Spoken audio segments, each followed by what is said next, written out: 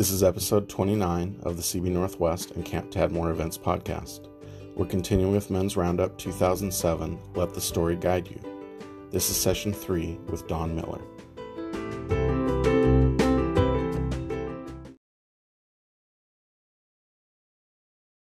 I've heard it said that the question that everybody's asking in life is what is my purpose? So this is the dominant question that people are asking.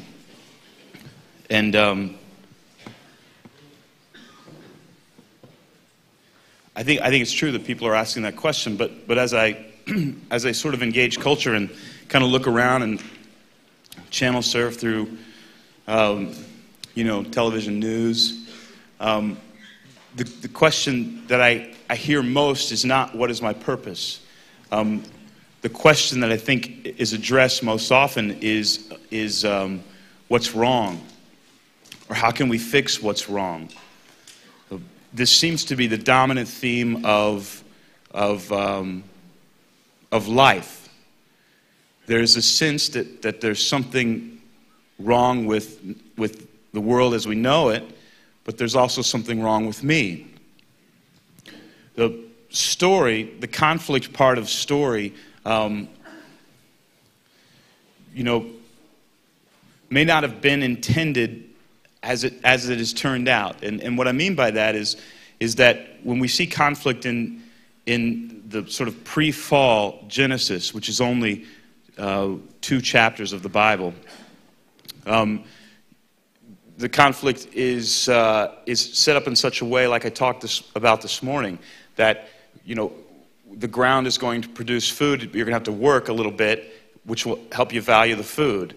And Adam works for probably years and years and years, naming the animals. And at the same time, he is lonely. He can't find a partner.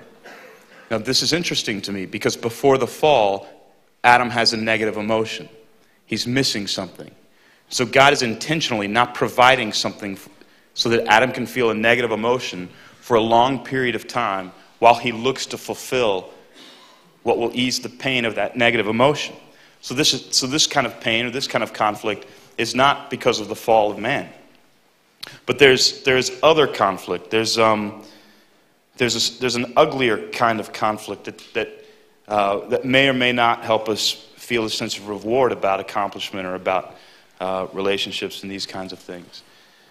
And that conflict is what I think is causing the most problem in the world today. Story is basically the reason that story works in the human mind. The reason that when somebody begins to tell a story, if it's a good one, we all sort of lean in and want to hear how the story goes, is a bit of a trick. And the way story works is a question is asked at the very beginning of the story. And we are curious to know how the question is going to be answered. And so we stick with the story to find out how the question is going to be answered. A princess is kidnapped and she's held in a castle by an evil dictator god. What's the question? What's going to happen to the princess? So now we're listening to the story. So when we turn on CNN and watch Anderson Cooper, or we turn on Fox News and watch Bill O'Reilly, and they're all trying to say, here's what's going to happen, here's how we fix the story, here's how we fix what's wrong with the world. If we only subscribe to this political legislation, or if we do this thing or that thing, then the story, and we're all kind of plugged in going, okay, is that the solution to what's wrong in the world? And commercials use this to manipulate us all the time. I was a marketing director at a company for a while, and we were taught a formula for selling product. And it's a 2-step formula, and here's the 2 steps. The first step is to convince your audience, your demographic, that they're unhappy or incomplete. Then the second step is to convince them that they will be happy and complete if they buy your product. That's it. Now, the average American encounters 3,000 commercial messages a day. 3,000.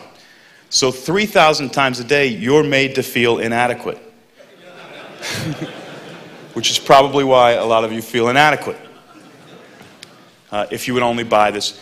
So even commercials even marketing, is using the elements of story. It's saying, look, here's the thing that will lead you to a climax in your story so that everything will be okay. And that's how they get you. Not only that, but we tend to think that about our lives. If I only had this car, if I only had this girl, if my marriage would only do this, if my kids would only do that, then everything would be fine. We're inside of the story that is life, and we're trying to figure it out. So if the dominant question in life is what's wrong or how do we fix what's wrong, then what does a Christian worldview bring to the table as an answer for what happened to make the world the way it is? Well, before we get there, let's pretend we've got a panel.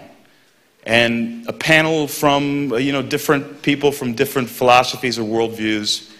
And the first guy, let's say, is, Richard Dawkins. And he wrote a book called The Selfish Gene that basically argues that man has a selfish gene that causes him to fight. It's about survival. It's about acquiring food. It's about procreating and keeping his seed or his legacy alive. And that's what makes us selfish. That, in fact, is what is wrong with the world today. So it's a mentality associated with Darwinism. And he's written another book called The God Delusion that came out last year that really attacks faith as we know it, and specifically Christianity. But, that theory or that philosophy makes a little bit of sense, especially scientifically. But let's look and see how Christianity sort of offers an explanation for what's wrong in the world. Well, Christianity, or Christian worldview's explanation for what's wrong in the world, is at the very beginning of the Bible. It's in the book of Genesis. And I just want to read it to you. And it's the end of Genesis 2 and Genesis 3. And I got to tell you, I'm just going to confess to you, if this is the dominant question in the world that mankind is asking, when I first, turned back to Genesis and tried to figure out the answer to this question, and I read this text, I thought it was very silly compared to Richard Dawkins' explanation. It seems almost ridiculous as an explanation for what's wrong in the world. That a Christian worldview would actually come to this table of philosophers and thinkers and say, well, here's what happened. This is why genocide takes place. This is why you have trouble in your marriage. Because there was a couple named Adam and Eve, and there was a tree in the garden where they lived, and God said, don't eat from the tree, and they ate from the tree.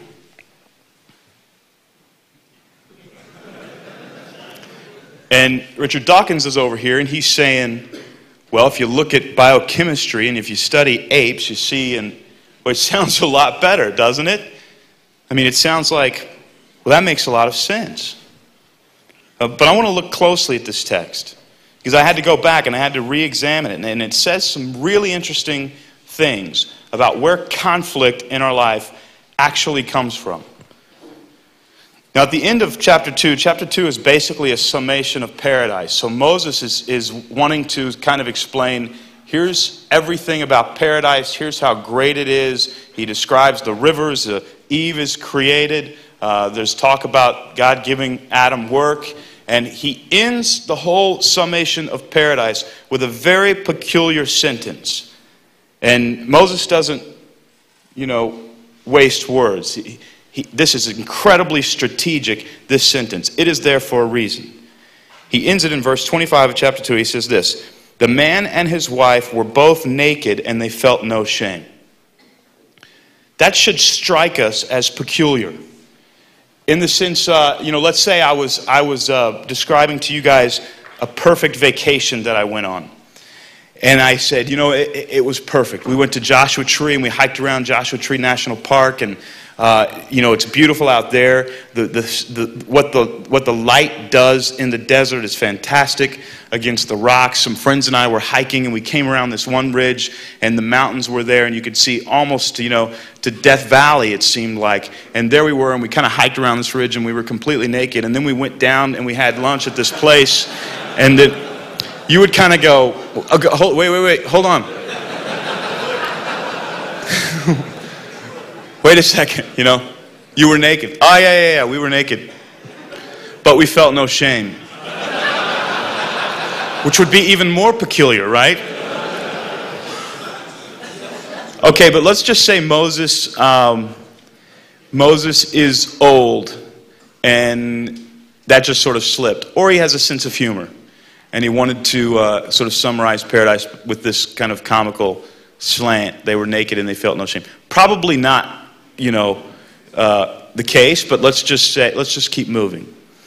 So we get into chapter 3. Now, he summarized paradise, and then the fall happens. So we've got the bit about the tree, and we've got Eve being deceived by the serpent, and we've all heard sermons that sort of try to explain, in formula kind of speak, what exactly happened here. But Moses does something very interesting. He comes back to the theme. He says in verse 7 of chapter 3, after they ate the apple, then the eyes of both of them were opened, and they realized they were naked. So they sewed fig leaves together and made coverings for themselves. Okay, now we've got him, he's bringing it up again. So he summarizes paradise by saying they were naked and they felt no shame. The very first thing that he mentions after they disobey God is that they knew they were naked. Now this seems to be a theme in the text. If I send a paragraph, because we're dealing with a paragraph here, much less than a paragraph. If I sent a paragraph to my editor and mentioned something twice in the blunt and direct way that Moses is doing it, the editor really will call or write in the margins there, Don, you made your point already. You don't need to make it twice. You're kind of, emphasizing it too much. You're going to make the reader feel dumb. And I would say, okay, let me change that. But Moses does it. His whole point about the fall of man, his entire explanation about what is wrong in the world today is this. In paradise, before the fall, you could walk around naked and not know it or not feel ashamed. After the fall, people realized they were naked and they felt ashamed. That's it. That is his explanation for what's wrong in the world today. The fact that we wear clothes.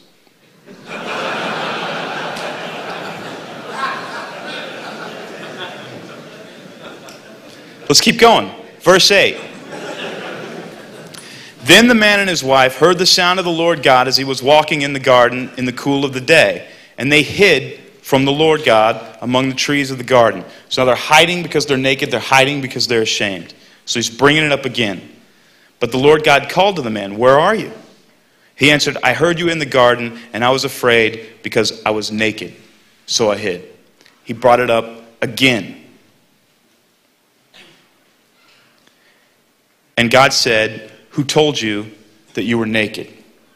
Again. What's the theme of this text? Nudity. That's the theme of the text.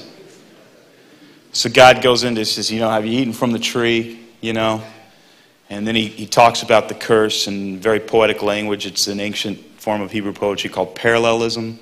And so it's meant to sort of evoke an emotional response. Basically, the poem is specific, but it also means things got bad. Then, after the poem, God says this in verse 21. Moses says this of chapter 3. The Lord God made garments of skin for Adam and his wife, and he clothed them. And he's back to the theme of nudity again. And I'm just going to say this because I believe this is true. There is no other theme in this text. This is it. So here it is. It's the dominant question asked by human beings on the planet. How do we fix what's wrong? What's wrong in the world? And the Christian answer is, well, we used to be able to walk around naked, but then the fall happened, and now we know that we're naked and we feel shame. What in the world does that mean? Anybody? Have you ever heard a sermon preached on this? This is the dominant question asked by humankind. You ever heard a sermon trying to explain this? We're not even addressing the dominant question asked by mankind. Richard Dawkins is answering that question for us. And it's kind of no wonder, isn't it? But let's just unpack this. Let's just look at this text in a different way. And let's unpack maybe what Moses is trying to say, or that we should intuitively know. What would it take in paradise? What would it take to walk around naked and feel no shame?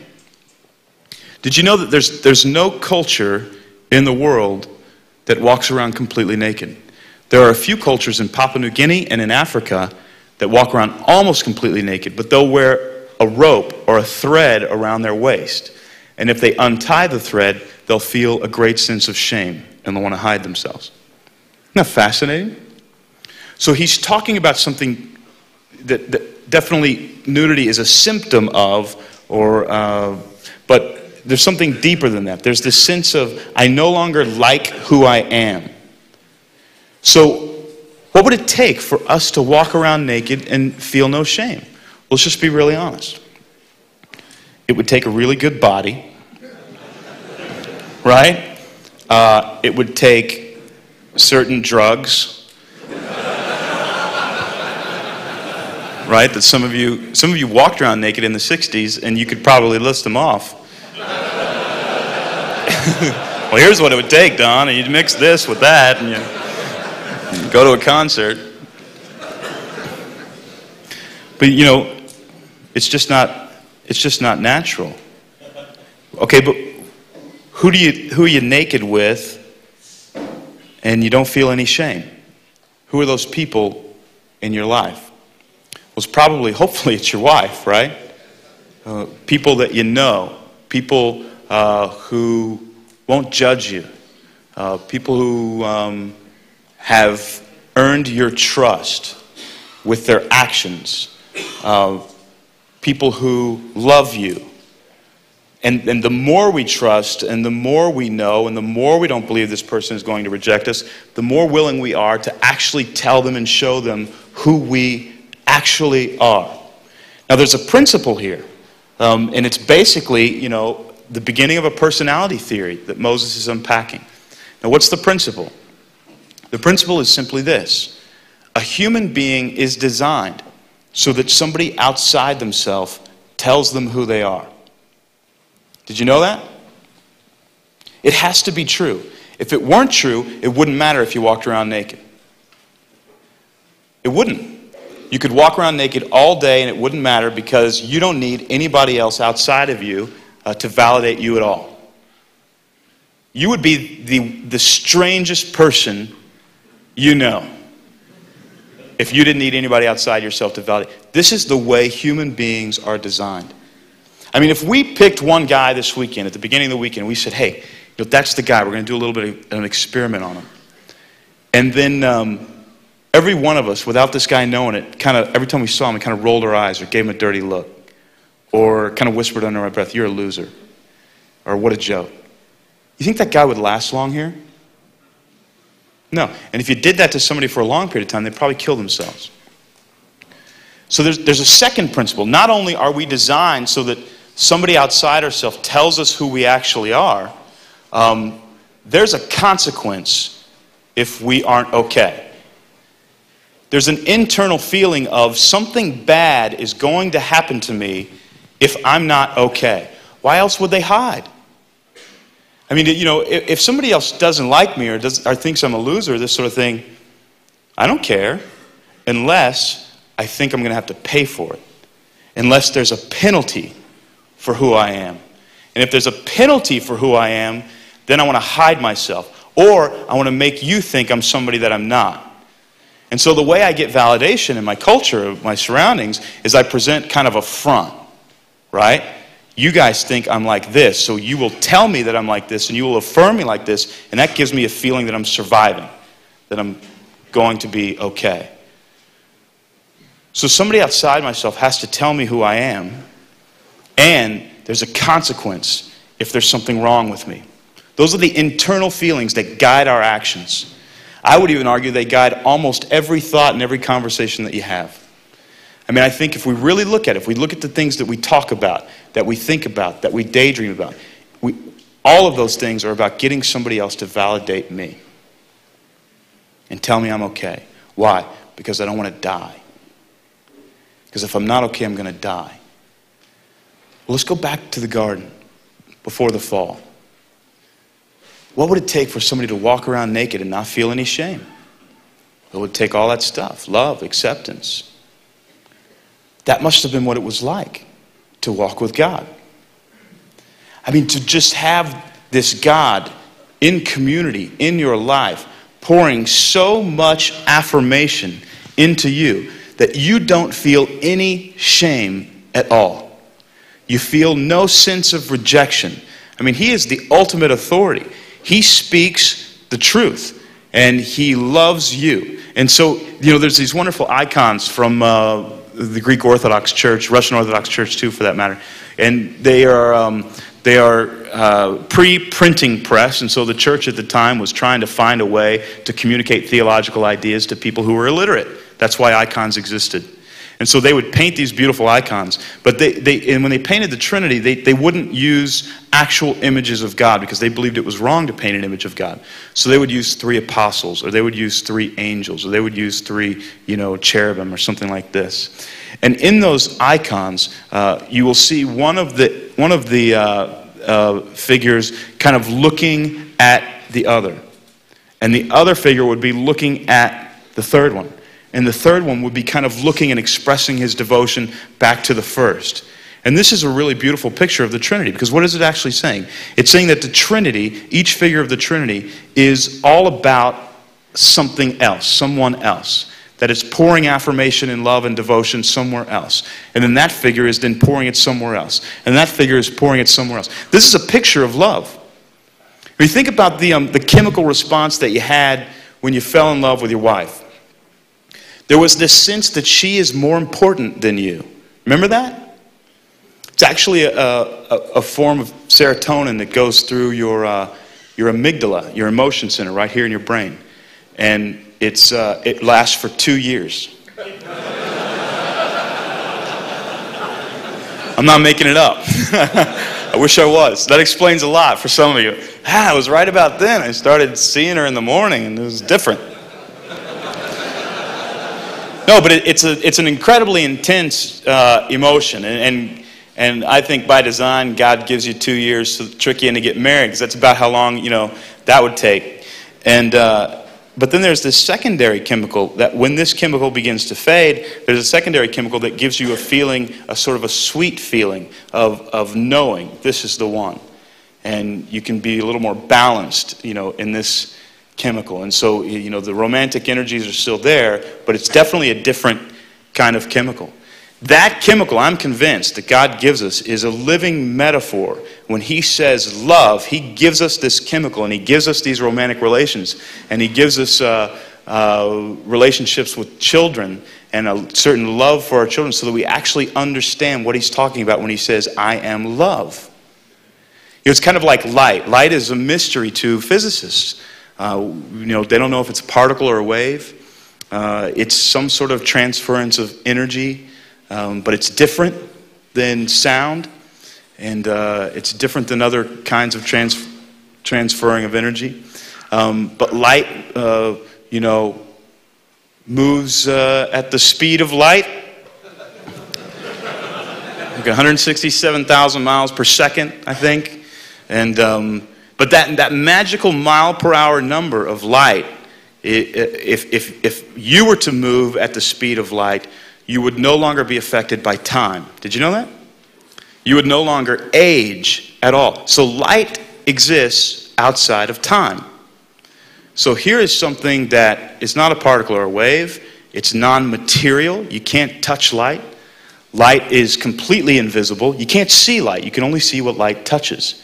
The light itself is invisible, and it exists outside of time. It's also eternal. If you shoot a light into a vacuum, it will go on and on and on, and it will never, ever stop. It never loses its power. So here's something that's infinite, eternal, doesn't exist, and yet you see the evidence of it. And then God says, I am light. Isn't that fascinating? So when he says, I am love, he's talking about this feeling that you get that's just, I'm about you. And what does he want from us? The same thing in return. God, I'm about you. It's like this conversation that God is having with Adam. I love you. You're great. And Adam's going, no, you're great. I love you. And he goes, no, you're great. And he goes, no, you're great. And there's just this is the relationship that exists in the Trinity. So the most loving thing the Trinity can do, if you have a being or a group of beings that are perfectly loving, what's the greatest, most altruistic thing that they can do? Would be to create other beings to enjoy them. And that's what God does. But true love doesn't control people. It says, here's how I am toward you. Here's who I am love, but I'm not going to make you a puppet because that's not love. And we see this. We see the temptation in this in all of our relationships, right? If we have an anger problem, what are we doing? We're trying to control this person so they won't reject us or walk away from us. Is that love? Absolutely not. That's control. And if we're trying to control people, then we can't actually trust that they're loving us at all. They're just being controlled. And so God says, I'm not going to control you. If you want out, here's a way out. And so he gives this tree. And they take it. They take the way out. But listen, if God is perfectly loving, if he is perfectly good, then he can't have anything to do with anything that would rebel against himself. Because he actually defines what is good. It's not that he's being mean or he's trying to punish. He can't do it. I can't have anything to do with you if you rebel against me because I'm perfectly good. And so we are distanced from God. There's a separation between us and God. Now let's look back at this. Here are these guys. They're walking around completely naked and they feel no shame. Why? Because God is saying, I love you, I love you, I love you. You're here on purpose. There's nothing wrong with you. You're great. I'm enjoying all this. Then they eat from the apple and it's like this. I love you, I love you. Everything is... And it stops. What's the first thing a human being would do? Remember, we're designed so that somebody outside ourselves tells us who we are. We feel like we're going to die if we're not validated and affirmed. What do? I'll tell you what we do in the absence of God. We try to get that from each other. And now I need you to validate me. And I need you to tell me that I'm okay. And we do it in the goofiest, craziest ways. 6 or 7 years ago when my first book was published, which sold dismally, I've always been an insecure guy. I was an insecure kid. Had really nothing going for me, but I wrote this book and it got published. And I'm not kidding. I would walk into a room of strangers, people who I didn't know if they would affirm me or validate me or whether I was okay. I would feel a sense of insecurity. You know what the first thought that would come to my head would be? The very first thought that would come to my head would be, I'm a published author. Isn't that weird? I wouldn't actually say it, but I began to notice it. This is strange. Every time I get insecure, I think I'm a published author. What am I doing? Here's the reason that I matter. I can always tell you this, and then you'll say something nice back to me, and I'll feel like I'm surviving. This gets into, our relationships, and it gets into our personalities, and it really creates who we are. The reason that I wrote in the first place, because I wrote an article for a newspaper when I was in high school, and I had like 5 or 6 people call my house and say, hey, I read that article, you're a really good writer. That's the reason I write today. I would love to tell you that, I sit down and I go, God, will you use me and will you speak? It's absolutely not the case. I sit down and I go, what can I write that people would actually like and affirm me? And God uses it. He uses it for his glory, which is, just the strangest thing. I think this is the root of our trouble. The need for validation and getting it from places that don't have any validation to offer. I think it causes so much pain in our lives. Not only does it cause pain in our lives, it causes pain in the lives of everybody around us. I have this thing in me that I have to really be careful about. And when I say be careful, I deal with it like once a month, once every 6 weeks. And I'm thankful that God showed it to me so that I could deal with it. But in relationships in the past, I'm 36 years old and been in a lot of relationships. Most of them have been kind of long-term, a year at a time, and just, haven't really found the one kind of a deal. But there would be times in those relationships where I would wonder, does she like me? Or she kind of said that thing. Is she thinking about that other guy? Or is she? And it would, there were times when I would lose sleep over these kind of thoughts. And, it's an ugly kind of weakness. In the last, few years, though, God has really shown me kind of what's going on. That I'm really looking to the woman to say, yeah, you're a good man. And because I needed her to say that because I felt threatened, if I didn't get that. And what I have to do now, is I have to go into the woods for days at a time and just say, God, we got to get this straight. She has nothing to offer me that's going to keep me alive. She didn't die on a cross. She didn't. She hasn't done anything to help pay for my sins. Not only that, as beautiful and great as she is, she's an awful judge. You're perfect. Right? So I got to get this from you. And I got to say, God, I got to lay this before you, this thing that I do to try to affirm myself, because it's not going to work. It's like false hope, It's just, it's a placebo. But we just think, oh, this is the thing, man. If I just have this, then I'll have that feeling of survival. I have that feeling that I'm going to be okay. I have a feeling that I'm not going to burn in hell. I have a feeling I'm not going to have to pay for the consequences of who I know I actually am. If I can just get this promotion, this car, this athletic accomplishment, if my kids would just get this athletic accomplishment, then I'll be okay. If the woman would just tell me that I'm the greatest man on earth, I would be okay. If on and on and on and on and on, and it never stops. It's like a cancer. Anybody identify with that? And so it develops amazing personalities in us.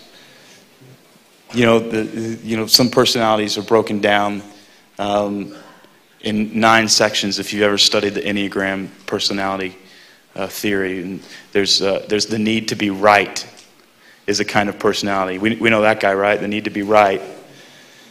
Then there's the need to succeed, and then there's the need to avoid pain, and then there's the need to be special. There's the need to be against, that I define myself by fighting my enemies. There's need. All of this stems from the fall of man. Not very long ago, I got I get attacked a lot for things that I never have said. I write memoirs with cartoons in them, but I get attacked for different things, and this happened recently, and I kind of read the attack that this guy wrote about me, and there was virtually, I think he'd mistaken me for another writer. Literally, I think that's what he did, because he was talking about things that I've never even written about. And I just got so frustrated and so angry, and it was all that stuff, this feeling of threat that something's going to happen. And anymore, there's something that I do. I go down to the Willamette River. I live about maybe 5 blocks from the river. There's a place I go. There's a log I go to. Been there twice this last month. And I'll go there, and I'll sit there, and I'll deal with God until it goes away. God, I'm not leaving this river until we deal with this. You tell me who I am. Nobody else gets to. You're my Father. You're the judge. You're the only one with the power to redeem me in the first place. And what this does is it heals my heart. And it changes my personality. Think of the things that are demanded of us in our faith. Think of these things. Turn the other cheek. How do you do that? How do you do that if you feel threatened by that guy? Well, you get your validation from somewhere else. If someone wants your coat, give them your shirt. If someone takes you to court, give them all your possessions. Speak only in love. If you don't talk in love, you're like a guy standing there clanging cymbals together. By the way, talk radio, clanging cymbals together. It is. And some of us need to turn off our radios because it's getting us angry, and it's making us choose sides, and it's dividing us, and it's absolutely not the heart of Christ. Just guys clanging cymbals together. Love your enemies. This is a tough one. Enemies are the ones who won't validate me, right? And I got to love those. Yeah. How do you do that? You get your validation from somebody else. Because we're going to get it. We're not going to go without. We're going to get it from somewhere. And if we don't get it from God, we're going to wreck our lives. And we're going to wreck the lives of the people around us. But how do we do that? How do we get it from God? I want to look at Colossians.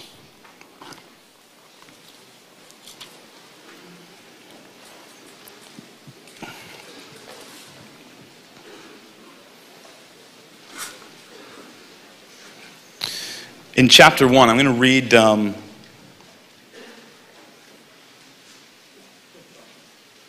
going to start in verse 5. And I just want to really carefully kind of read this.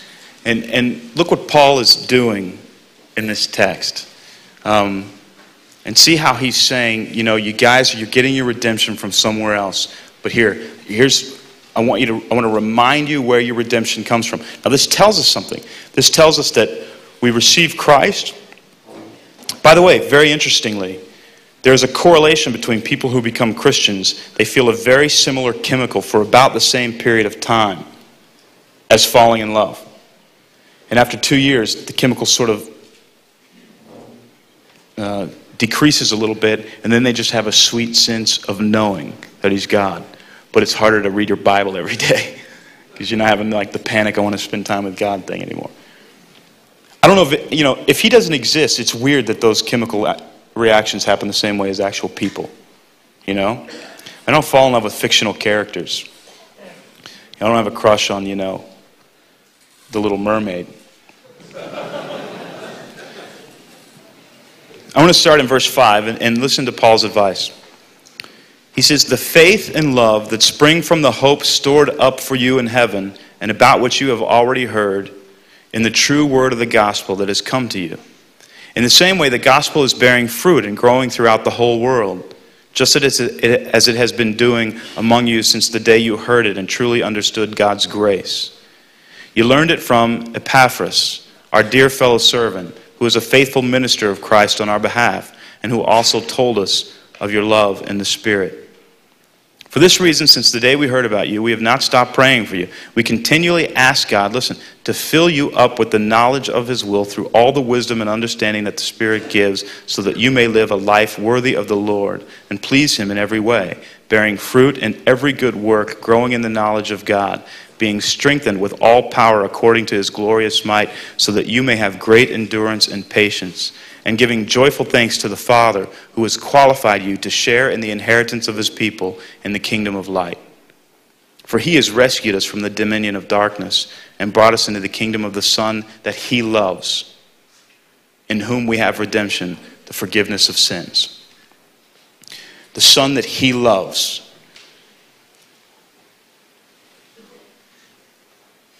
How is this problem fixed in us? I'm going to do something that's going to be theologically confusing / debatable with us. But I need to look at it through this camera lens so that we can understand. We are fixed in this thing that we have, this problem that we have, only through Christ. That's it. So here's what happens. It isn't me that is a good person now. It's Christ in me that is good. It isn't me that has this reunion with the Trinity. It's Christ in me that has the reunion with the Trinity. It is not me that has become righteous. I have Christ's righteousness. My name is not suddenly good. I have Christ's name. It's his identity and only his identity that saves me. I have no agency in this negotiation. Only Christ does. But what does this look like? Well, here's the Trinity, and they have this great relationship with each other, and they're not angry at each other, they're not fighting, they're not throwing dishes at each other up in heaven, right? They create mankind, they give mankind a free will because that's the loving thing to do. Mankind disobeys, and now there is distance. Mankind is corrupt and ruined because it walked away from God. So what does a loving thing, loving God, loving deity do? What would be the most loving thing to do? Well, you go and you rescue the one who's walked away. And how do you do it?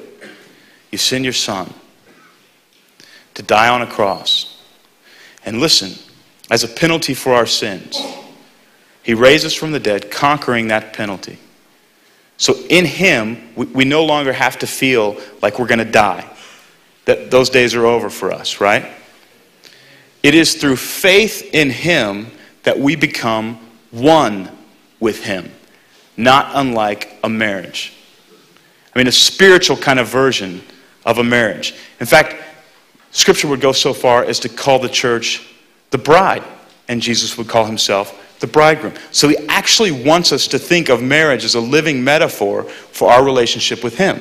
And then just like your wife took your name, we take Christ's name, and we take his identity, and we take his righteousness. So that now, up in heaven, God looks down at us, and he says, you're invited back, Jesus. And so are you, Jesus. And so are you, Jesus. Because he doesn't see us. He sees his Son in me. Christ in me, the hope of glory. That's it. It has nothing to do with me. It's all him. It has nothing to do with my good works or my actions or my behavior. It has everything to do with his sinless life and his death on the cross as a propitiation for God's necessary wrath on humanity. It's all him. And so when I go into the woods and I'm struggling with this stuff, I say, Christ, I need you because I'm feeling threatened. I need you. And what does this give me the power to do? It gives me the power to turn around and be loving. So what's the kind of, well, not only that, imagine not feeling threatened by people around you. Imagine, your wife saying something insulting to you and not fuming a little bit with anger or having to hold your tongue. Would life be better for you? Would life be better for her? It would be a lot better. Or with your kids, or with your boss, or with, your accomplishments. You would be in that place like Christ.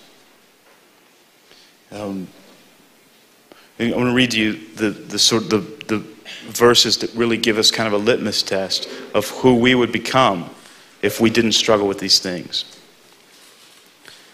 1 Corinthians 13, he says this, if I speak in human or angelic tongues but do not have love, I am only a resounding gong or a clanging cymbal. But if I have the gift of prophecy and can fathom all mysteries and all knowledge, and if I have faith that can move mountains but do not have love, I am nothing. If I give all I possess to the poor and give over my body to hardship that I may boast but do not have love, I gain nothing. What is it? Love. Well, I think this is who we would become if we weren't so needy for validation. Love is patient. Love is kind. It does not envy. It does not boast. It is not proud. It does not dishonor others. It is not self-seeking. It is not easily angered. It keeps no record of wrongs. Love does not delight in evil, but rejoices with the truth. It always protects, always trusts, always hopes, always perseveres. Love never fails. Let me just read this back. And let's just look at the antithesis here. Somebody who is looking for validation is often not patient. Somebody who thinks they're going to die if they're not validated is certainly not going to be kind unless they're trying to manipulate you.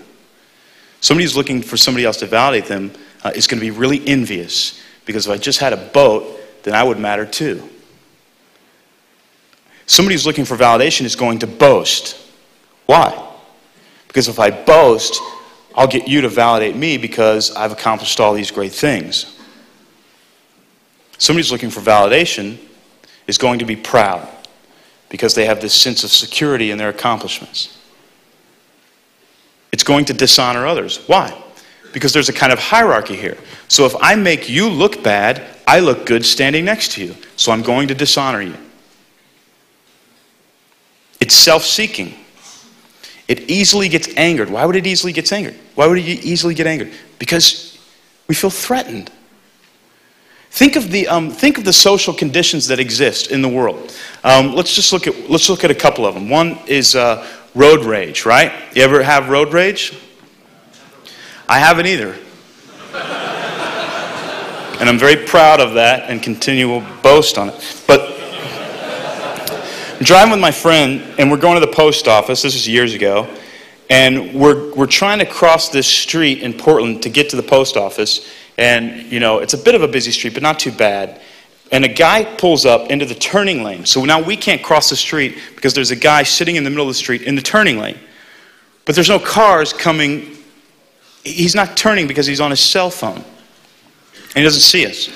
So my friend gets angry and turns red and kind of honks the horn, but he still doesn't see us. So my friend actually like beats the steering wheel and yells at the guy. And finally the guy kind of sees us and, you know, he turns. And so we cross the street, and we're going to the post office, and I say to my friend, I say, that was terrible what that guy did. My friend was like, yeah, you know, he wasn't even paying attention. I'm like, yeah, I know, but we should turn around and we should follow him to wherever he's going. And my friend's like, why? And I said, because we should kill him.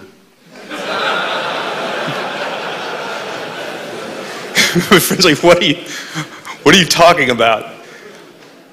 Well, I don't know, you just seemed really, really angry back there. So I thought maybe it would help you if we killed him.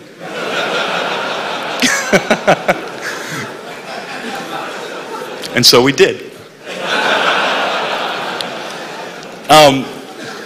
Okay, but let's look at that situation. Let's look at, it's sort of a weird thing, but we all understand. We all go, no, I get that, I understand. I mean, you know, you're in a bad mood and this sort of thing. But what was he so angry at? Why was he beating the steering wheel and turning red? I'll tell you. We lost 8 seconds getting to the post office. That's why. We only have 2 options here. Either one, another human being outside myself didn't validate me, didn't understand that I was important, and I felt, my life literally felt threatened, and I responded in anger. Or, I want my 8 seconds to get to the post office quicker. One of those 2 things explains road rage. I'm guessing it's not the 8 seconds.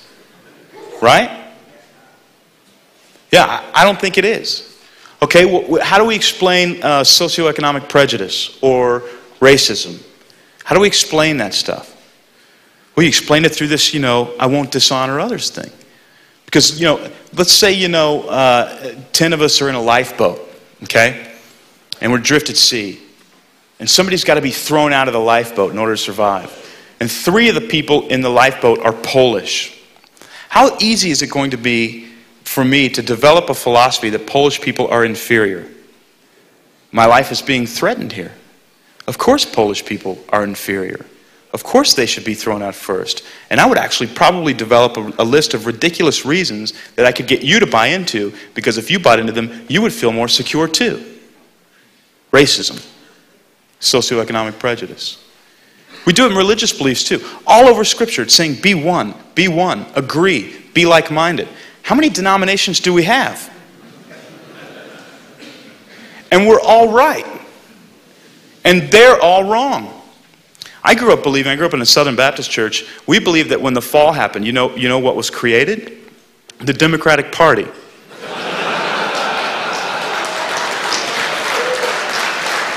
We really did. We actually believed, you know. Why? Because we're trying to survive in the lifeboat. We have to be right. They have to be wrong. I can't listen to them. I can't love my enemies. The Holocaust, genocide in Rwanda, the slave trade.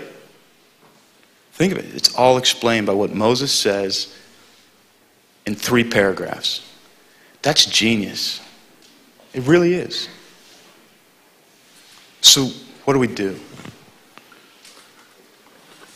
You know, as believers, we have to go back, as Paul instructs us to do, and we have to get our validation directly from the only one who can give us the validation. So what this means is, when my wife doesn't validate me, right? When my kids don't validate me, when my boss doesn't recognize me, when somebody criticizes me, when I feel anger rising up, I get away and I go to God and I say, God, I'm looking for something here and I'm going to make a really stupid decision. I need you to give it to me. And I want to promise you this. He'll do it. He'll do it. He'll say, I love you. I care about you. You're okay. You're a great man. You know? And then we turn around from that heart and we praise God back. And we say, no, you're great. And we have a kind of mirror image of what the Trinity actually experiences and what life was like before the fall. And that's the place that we have to get to, because that's the place that heals our families. And that's the place that, heals us from this torture of always trying to measure up.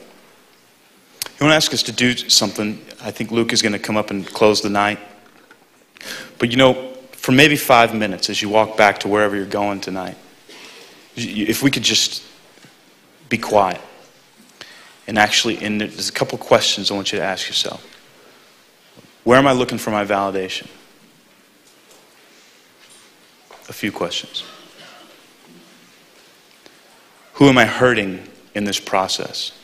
Who am I damaging in this process? And then I want you to ask God, will you take this away from me? Because in a sense, it's a false religion, really. We're looking for what Jesus did on the cross through somebody else because it's easier, But we have to trust in faith. We have to see through a window dimly. We have to wait for the future. We have to believe now what is unseen. And that's our calling. How am I trying to validate myself? Who am I damaging by trying to validate myself? And then ask God, will you take this away from me? And you're going to have to do it again and again. You're going to have to find your log on your river, and you're going to have to go there, and you're going to have to seek hard after God, because we'll forget. We will. Let's pray. God, we thank you for even giving us, we thank you for coming after us, and we thank you for rescuing us from ourselves. We thank you that you were loving enough to create us. We repent of being disobedient enough to walk away from you. And we thank you that you were loving enough to come after us and to rescue us from our sins through offering your Son as a living sacrifice. Father, our faith is completely in him. There's nothing good in us. He is good. My faith is completely in him. Only he can validate me. When you look at me, Father, help me believe that you see your Son in me and that you love me because you see your Son. And I praise you for that. In Jesus' name, amen.